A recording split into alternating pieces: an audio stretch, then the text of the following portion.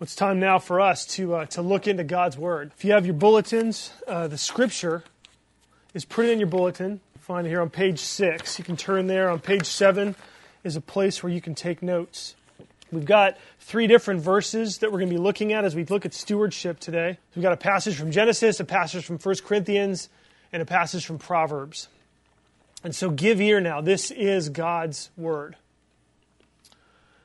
So God blessed the seventh day and made it holy, because on it God rested from all his work that he had done in creation. What then is Apollos? What is Paul?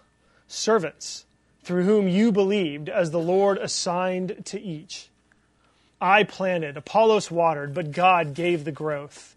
So neither he who plants nor he who waters is anything, but only God who gives the growth. Honor the Lord with your possessions and with the first fruits of all your increase. So your barns will be filled with plenty and your vats will overflow with new wine. This is God's Word. So today we are going to be starting a series on stewardship. The Bible, from beginning to end, says that all people are stewards. We're all stewards. God made us in His image. Okay, He made us with a purpose that we would image Him, that we would be images of Him, reflecting who He is in the world. And then He called us to have dominion over the earth. Be fruitful, multiply, take dominion, subdue the earth and fill it. He wants us to make the world the way that He would want it. And so He appointed us to be stewards. A steward, by definition, doesn't own. Okay, a steward manages. He or she manages for the owner. And so being a steward means initially 2 things. It means first, you've got incredible freedom to manage what you have. God is a God who delegates significant responsibility to us. And so we have a lot of freedom as stewards, incredible freedom to manage what God has given us. But secondly, you have a responsibility to live as a steward, not as an owner. Okay? There's a big difference there. Stewards need to know that God owns everything and that we will give an account for how we handle our stewardship. Now that may sound a little bit restrictive. It might sound threatening in some ways. There is a warning there. But actually, understanding these things about being a steward sets us free. It sets us free because whether you're a Christian or you're not a Christian, we are all tempted to live as owners and not stewards. Okay, when we try to live as owners of things instead of stewards, we end up ignoring God in our lives. We ignore God, and then we become controlled by the things that we think we own. And so all of us, Christians and non-Christians, we all need the Bible's perspective and the good news of Jesus that teaches us what it means for us to be stewards. It will set us free. And I think, I didn't make this up, but a life of stewardship can be summed up in 3 basic categories of our lives. Our time, our talent, and our treasure. That's where those 3 verses come from. One speaks to time, one speaks to talent, and one speaks to our treasure. Now, we're going to be talking about money over the next 3 weeks. But this sermon is going to help us set our relationship to money in the larger context of what it means to be a steward in our whole lives. Money, our treasure, is just one aspect of a whole life of stewardship. Okay? And so today we're going to see 3 things that God calls a steward to do. These are the points in your outline if you want to take notes. We're going to see first that you need to use time to build your relationship with God. Second, use your talent to build your dependence on God. And then third, use your treasure to build your focus on God. Okay, so use time to build your relationship with God, use your talent to build your dependence on God, and then third, use your treasure to build your focus on God. So first, use your time to build your relationship with God. This is Genesis 2. It says, so God blessed the seventh day and made it holy, because on it God rested from all His work that He had done in creation. So this is in the Bible, okay? And I want you to see that this is in Scripture, that God at the beginning took and set aside one day in 7 for a special purpose. Okay, he blessed the seventh day and he made it holy. Okay, he blessed the seventh day and made it holy because on that day he rested from his work. And this very quickly became a pattern for all of humanity. Exodus 20 has the list of the 10 commandments, and in the fourth commandment it says this: remember the Sabbath day to keep it holy.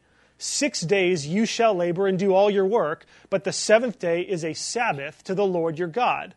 On it you shall not do any work, because in 6 days the Lord made heaven and earth and rested on the seventh day. Therefore the Lord blessed the Sabbath day and made it holy. So what we see here is that God wants his stewards in relationship with him. Okay, he wants a relationship with his stewards. Every master, every owner would want a relationship with his stewards, and God has ordered our time to make that happen. Okay, God has ordered our time so that we would build a relationship with him. So 1 day in 7. Now for us, this is Sunday. It's in celebration and remembrance of the resurrection of Jesus. And so on Sundays, we worship God and we rest and refresh our bodies from our work. So it's interesting because in this area of time, it's as though God gives us more time than we actually need. And then he asks us to give him a portion back and spend it specially with him. Get that? God could have just given us 6 days and kept the seventh for himself, but instead he gives us all 7 days and asks us to use that 1 day. He asks us to use Sundays to build our relationship with him. So what does this mean? Does this mean that on 1 day we do what he wants and on the other days we do what we want? Well, yes and no. Yes and no. Yes, in that, again, God has devoted 1 day in 7 to be a special day for us to worship him, to be a special day for us to come together in ways that we don't during the other 6 days of the week. He calls us to rest from our labors. But then no, in that all of our lives are supposed to be lived in a way that honors him, that loves him, and that lives out our relationship with him. So in that sense, it's not 6 days for you and 1 day for him, but 6 days of dominion, 6 days of working to image God in the world, 6 days to fill the earth and subdue it, to make the world the way God wants it, and then 1 day of rest and rejuvenation, both physically and spiritually. That's how God has ordered time in his world. I heard a story. There was a man who was walking down Fifth Avenue, and he saw a homeless man who was asking for money, and he opened his wallet up and he checked. He actually had $140 in his wallet. He had 7 $20 bills, and so feeling generous, he took 6 of those 20s out and he gave them to the homeless man, and he walked on. Well, the homeless man stood up, followed his benefactor, clubbed him over the back of the head, and stole that 7th $20 bill. Now, when I heard that story, I was shocked, appalled, frustrated, angry. And then I realized that we actually do the same thing to God. We do the same thing to God. He gives us 6 days for us to do our work, and he asks us, he keeps back 1 day for himself. He asks us for 1 day that we can build our relationship with him, and we rob God of that 7th day too. Now we ask the question, why? Why does God want our Sundays? Well, there's a few reasons. God wants his stewards resting. Okay, he wants you to experience rest. Okay, he doesn't want you overworked. He also doesn't want you to feel enslaved to your work. He wants you to realize by taking 1 day every week and setting aside not doing work, you'll know that way and you'll live as though your work is not everything. Okay, it's a constant reminder where God is saying work is important. Work is important. It's vitally important, but it's not the end. It should not be your God. So God wants His stewards resting. He wants His stewards worshiping because God wants us to be in a relationship with Him. He wants us to be in relationship with Him, that we'll know that there's more to life than just work. So when we experience a relationship with God through His Word in church, as we sing, as we pray, as we're together, as we rest, as we experience that refreshment, that rejuvenation that comes with worship on Sunday, then we tend to live the other 6 days also in relationship with Him. What we do on Sundays affects our relationship with God through the rest of the week.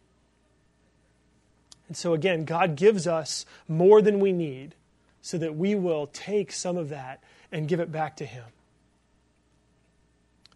So our worship, our rest, our Sunday worship, and what we do on Sundays, our Christian Sabbath really is an opportunity for us to connect back to heaven, to connect back to the eternal, to connect back to God.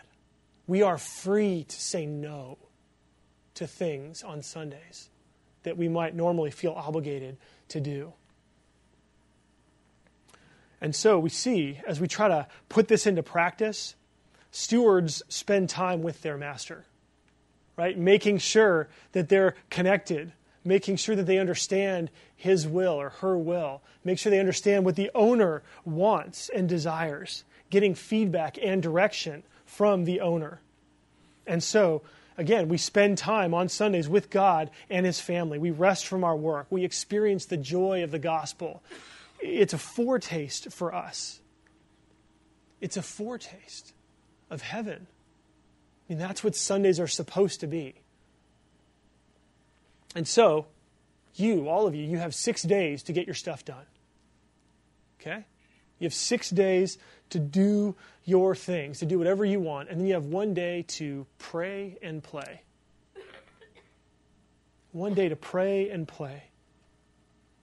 And what the gospel calls us to, it calls us to move toward that.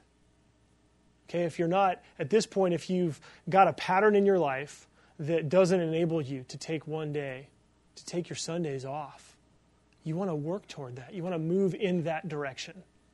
Okay, God is a God of grace, and He recognizes that sometimes we get ourselves into binds and we find ourselves in places that we don't want to be, and it may take time for us to get out. So you want to think through, if you feel like there's just no way on earth you could possibly take a day off. Maybe you need to be doing less. Maybe there are things that you need to cut out of your life. Again, you want to move toward that so that your Sundays can be free. So that your Sundays can be free. And then the other way to apply this is, Monday through Saturday, give a portion. Just as you give a whole portion of your week to the Lord, try to give a portion of each day to the Lord. Spend time building a relationship with Him. I know for me, I feel like over the last 18 months, I've started to do this. For a long time for me, it was easy because I would read the Bible in preparation for my lessons, and I was never really studying Scripture on my own, just for my own personal time with the Lord. And that Bible reading in a year plan that we started in 2009, the beginning of 2009, I'm still doing that. I've got like 12 chapters of the Bible left, so it's taken me about 18 months.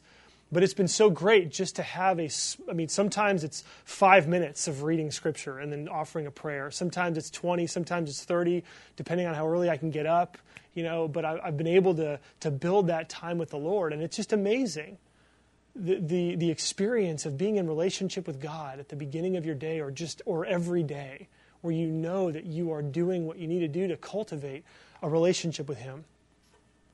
That is part of your role as being a steward. That you use your time to build a relationship with God. Now, second, you want to use your talent to build your dependence on God. Okay, this is 1 Corinthians 3, the 1 Corinthians 3 passage. Before we read that again, God gives all of us talents. Okay, all of us are born with things that we do well. Okay, some of those things are outward and easy for everybody to see. Some of those things are sort of behind the scenes or organizationally and are harder to see. But we all have talents. In addition to that, Christians have what we call spiritual gifts. They are gifts of the Spirit that form the purpose of helping the church to grow. This passage in 1 Corinthians, though, it puts our talents in perspective.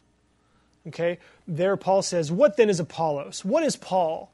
Servants through whom you believed, as the Lord assigned to each. I planted, Apollos watered, but God gave the growth. So neither he who plants nor he who waters is anything, but only God who gives the growth." What Paul's doing here is he's putting our talents in perspective. Okay? We work. We use our gifts. We use our talents. We try to make a difference. But it's God who causes the growth. Okay? God is the one who actually makes things better. Okay? Now, this doesn't mean our efforts don't matter. Right? It doesn't, to grow a plant, even for God to grow a plant, he uses someone who plants the seed. He uses the person who waters. But the passage is just saying that God is the one who causes the growth. And it's interesting because, Paul was used mightily by God. Right? Apollos was used mightily by God in this church even, where Paul's saying these things. God could have made a world where he did everything, but he didn't. Okay? God has chosen to use our participation as part of his bringing about growth. God wanted to include us. Okay? And so as we think about ourselves as stewards, we want to make full use of our talents, full use of our gifts, full use of our strengths. But stewards recognize why their talents are effective. That's what this passage is teaching us. It's teaching us why our talents are effective. It's God. It's God who uses your gifts, your talents, the way you care for people, the way you organize, the way you creatively think, the way you comfort, the way, in whatever way that you are talented, in whatever way that you image God in a special way. You do those things and God uses those things, but it's God who causes the growth. God is the one who makes you have an impact. Now, what does this do? Well, this keeps us humble. It keeps us humble because what we're seeing here is that no matter how hard you work, if God is not blessing your efforts, nothing would get done. Okay? If God wasn't there, every seed that you plant, nothing would come out. Right? Every time you try to care about somebody else, if God wasn't there, using it, causing growth, then your efforts would have no impact. And so this keeps us humble because we recognize that we can't actually change someone else. At the same time, it makes us dependent on Him. Right? It keeps us connected to Him because we need Him. Even after all of our best efforts, we need God to be in the midst. We need to be saying, Lord, will you use this, my efforts here? Will you use my gifts, my talents? Will you help me not just to open doors of opportunity so that I can use and help other people, so that I can bless other folks in the church, so that I can serve people in my community, but will you then cause growth? We are dependent on Him. We're dependent on Him. And this is huge because it also keeps the responsibility for the results off of our shoulders. Our call is to plant and to water. Our call is to use our gifts, but to trust that God is going to do the work. God is going to cause the growth. And what this does is this frees us. Really, it sets us free from self-centeredness. That would be us looking at ourselves or using our gifts and talents for ourselves only. This sets us free from pride. Because again, we recognize that if it wasn't for God, none of this would happen. And it keeps us from seeking our own glory. Because the only one who deserves the glory is God. Because He's the one who causes the growth. You see, this is what this passage is teaching us. God gave the growth. The one who is anything is God who gives the growth. And so again, this is another plug for our Strengths Finders class coming up Tuesday, May 18th. If you don't know what your strengths are, your talents are, your gifts are, this is a class designed for you to learn what those things are, how you're wired, what you do well. And then the class is designed to take those ideas and teach you how to put those things into practice in your job, in your relationships, in the church, so that you can operate out of your strengths in a way that we all love it when we're doing what feels natural. And that class is designed for that. So plug that class.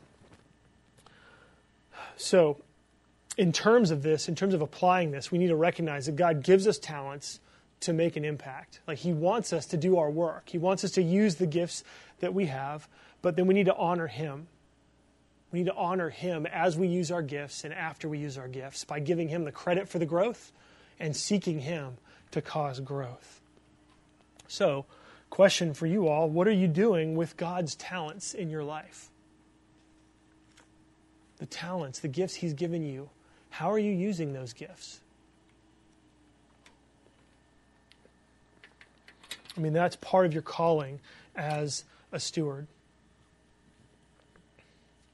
So that's our second point, that our talent is we use our talents to build our dependence on God. Our third and final point is that we use our treasure. You use your treasure to build your focus on God. Okay, use your treasure to build your focus on God. Proverbs 3, 9 and 10. Honor the Lord with your possessions and with the first fruits of all your increase. So your barns will be filled with plenty and your vats will overflow with new wine. So it's interesting here because the principle is the same. This is how God works in the world. This is the same. It's just like with our time. God gives us more than we need and then asks for a portion back. And with money, it's not because 10% is His and 90% is ours, but it's because God wants our money to be an avenue for a relationship with Him. Okay, God wants our money to be something that actually draws our focus more and more on to Him. That's part of it. So 10% is representative. Okay? The idea, where does tithing come from? Why 10%? Well, in the ancient world, this is true today, that giving 10%, it meant that everything belonged to God. Okay? 10% was representative. And it just meant that, look, I'm acknowledging that everything that I have comes from God. And so the 10% is a representative sampling of basically saying, look, it all belongs to Him. And so God wants us, what we see in this Proverbs passage, He wants our focus to be Him. He wants us to put Him first, especially in the area of our money. The first fruits, these were the first bits of the harvest. The first things that were harvested.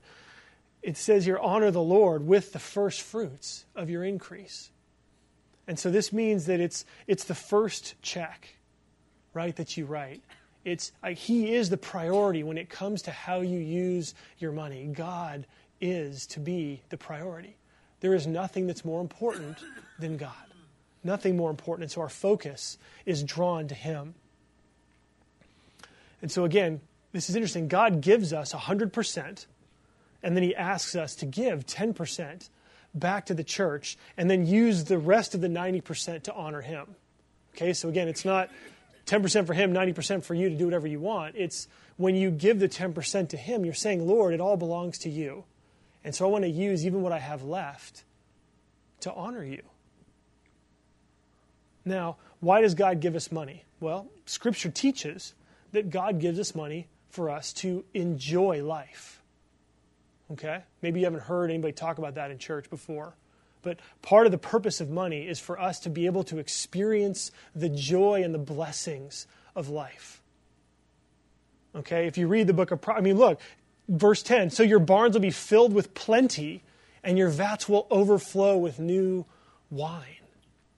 We're going to look a lot more at abundance and plenty in the next couple of weeks. But part of the purpose that God has in terms of giving us money, allowing us the strength that we need to earn money, is that we would enjoy life. So God wants us to be able to enjoy life. He also gives us money so that we can care for others.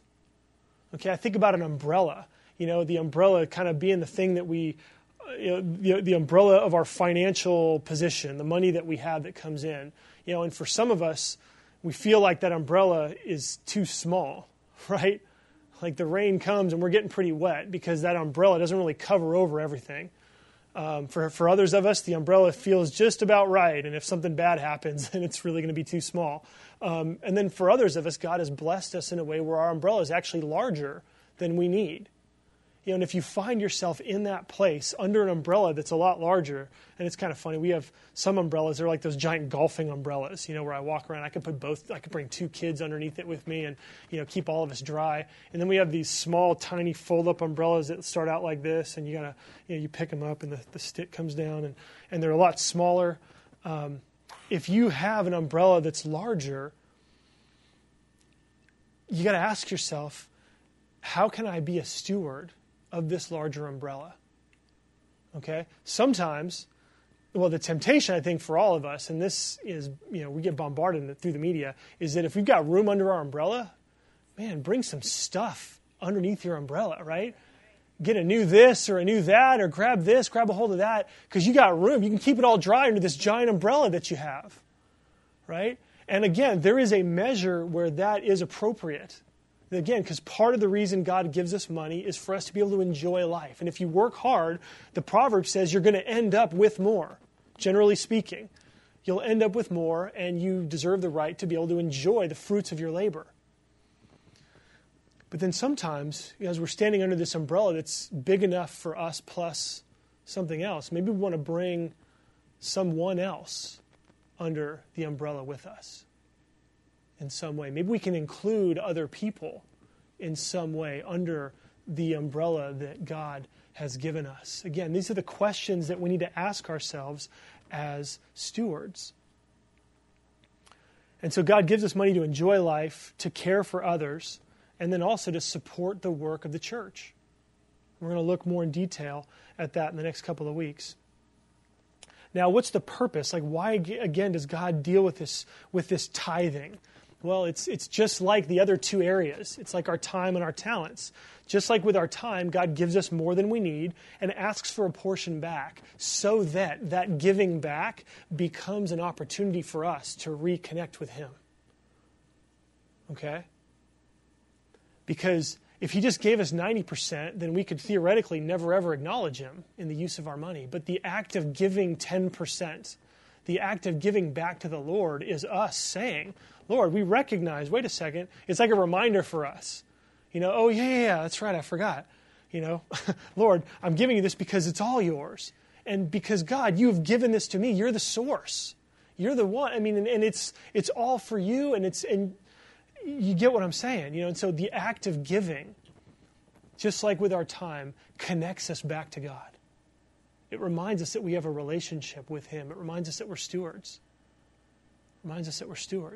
So that's how it's like our time. But then just like our talents, God gives us money and then says He'll bless its effectiveness to meet our needs. Okay? And so when we give, it shows us, it shows God, it shows the rest of the world that there's so much more to this life.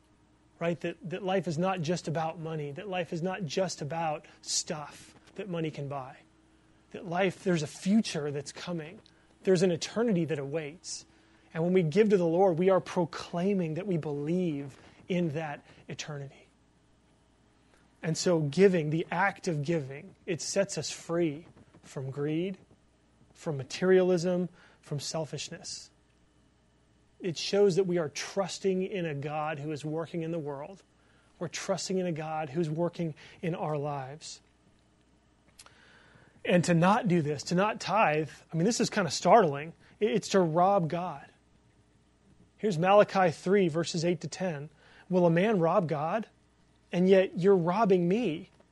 But then you say, how have we robbed you? In your tithes and contributions.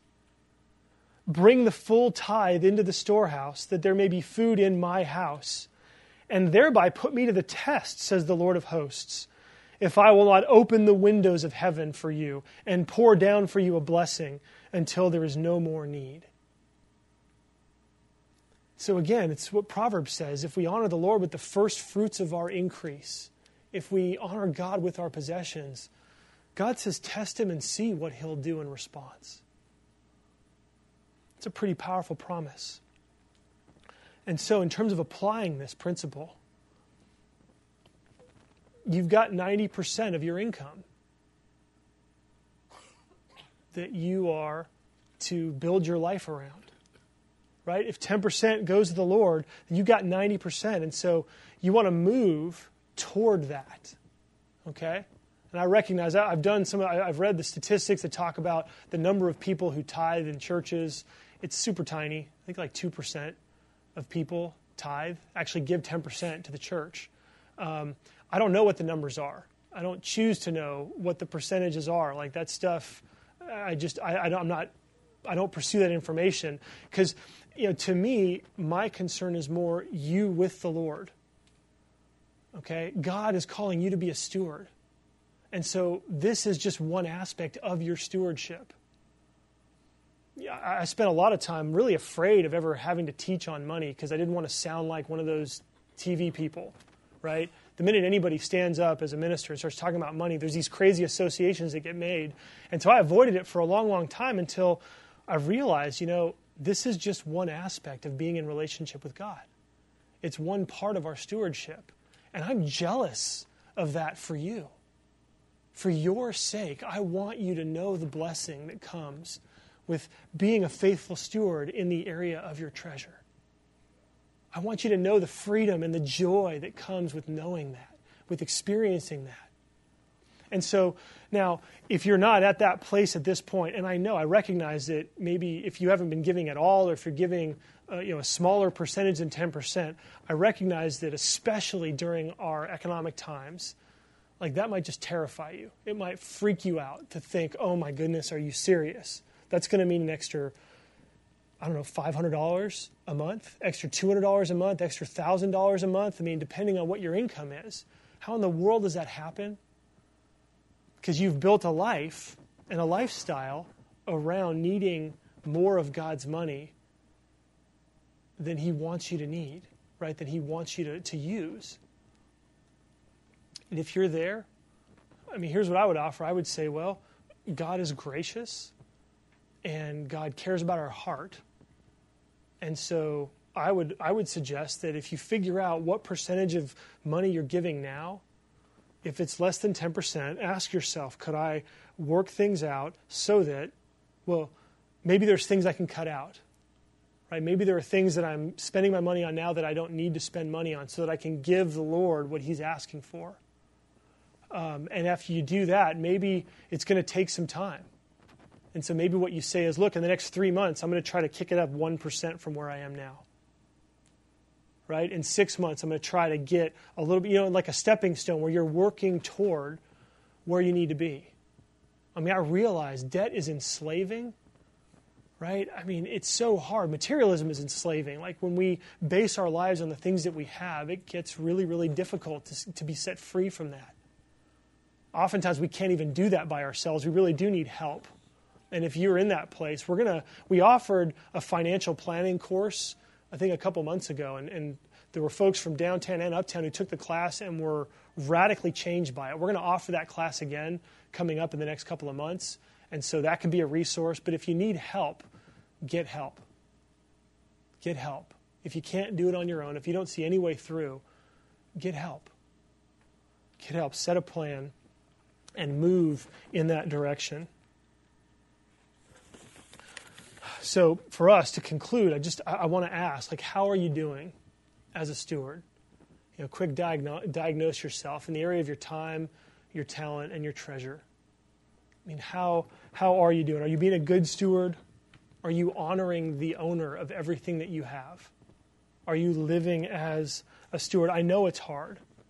I know it takes commitment. For me, the biggest thing that's hit me between the eyes this week is the time area. Because I feel like I probably spend too much time working, and I need to work on getting my work done in 6 days, and leaving a day open. So if you're failing like I have, there's good news. There's good news. This idea of stewardship is very convicting. But when we fail, God comes to save us. Okay? When we fail, we need the gospel over and over and over again. We need forgiveness. If we're enslaved to our things, we need deliverance and freedom, right? And the good news is that when we failed to give the portion that God asks, when we failed in that, in our time and our talent and our treasure, God sent his son Jesus. God sent Jesus not just to come and give one day in 7, but God sent Jesus to give every day. He sent Jesus to come and die for you. God didn't just ask Jesus to use his strengths and his talents to serve you, but he asked Jesus to empty himself to the point where he was a weak and helpless sacrifice on the cross for you. And God didn't ask Jesus to give him 10% of his income, but God sent Jesus to give everything that he had. Everything that he had, up to and including his life. And Jesus did that. He came knowing full well that to save us, it would mean that he would have to give up everything. He went to the cross sacrificially, faithfully, as a steward of a job that none of us could do for ourselves. Just to really show us how much he loves us. I mean, if you doubt the love of God, thinking about stewardship in these areas of your life can make you feel guilty. And if you're feeling guilty, I want you to look to the cross. Because in the cross, you see just how much God loves you. He loves you so much that he is willing to forgive your failures. Because he took on the penalty for your failures. God sent Jesus to suffer the consequences of our failures to be good stewards. And in response to the cross, God prospered Jesus in the resurrection. The resurrection was God's response. He honored Jesus' love and sacrifice by showing that Jesus is stronger and more powerful than workaholism, than greed and self-centeredness and pride. And that's the freedom that God then offers us. He showers us with his love and then puts his Spirit in us so that we would be set free. So that our old self, our old bad steward selves would die. And we would be raised to be stewards like Jesus. That's real freedom. That's the strength that we need, motivated by the love that we need for us to grow in all 3 of these areas. Let's pray. Our Father in heaven, we thank you again and again and again. We thank you for the way that your word so clearly nails us to our chairs sometimes. It so clearly convicts us of where we need to grow, and yet from that, we see where your nails really went. They went into your Son. Jesus, thank you for your sacrifice. Thank you for the love that you showed that doesn't just cover us in our sin, but sets us free from our sin. Jesus, help each of us to look at these different areas of our lives so that we can honor you and be the faithful stewards you call us to be. We pray this in your name. Amen.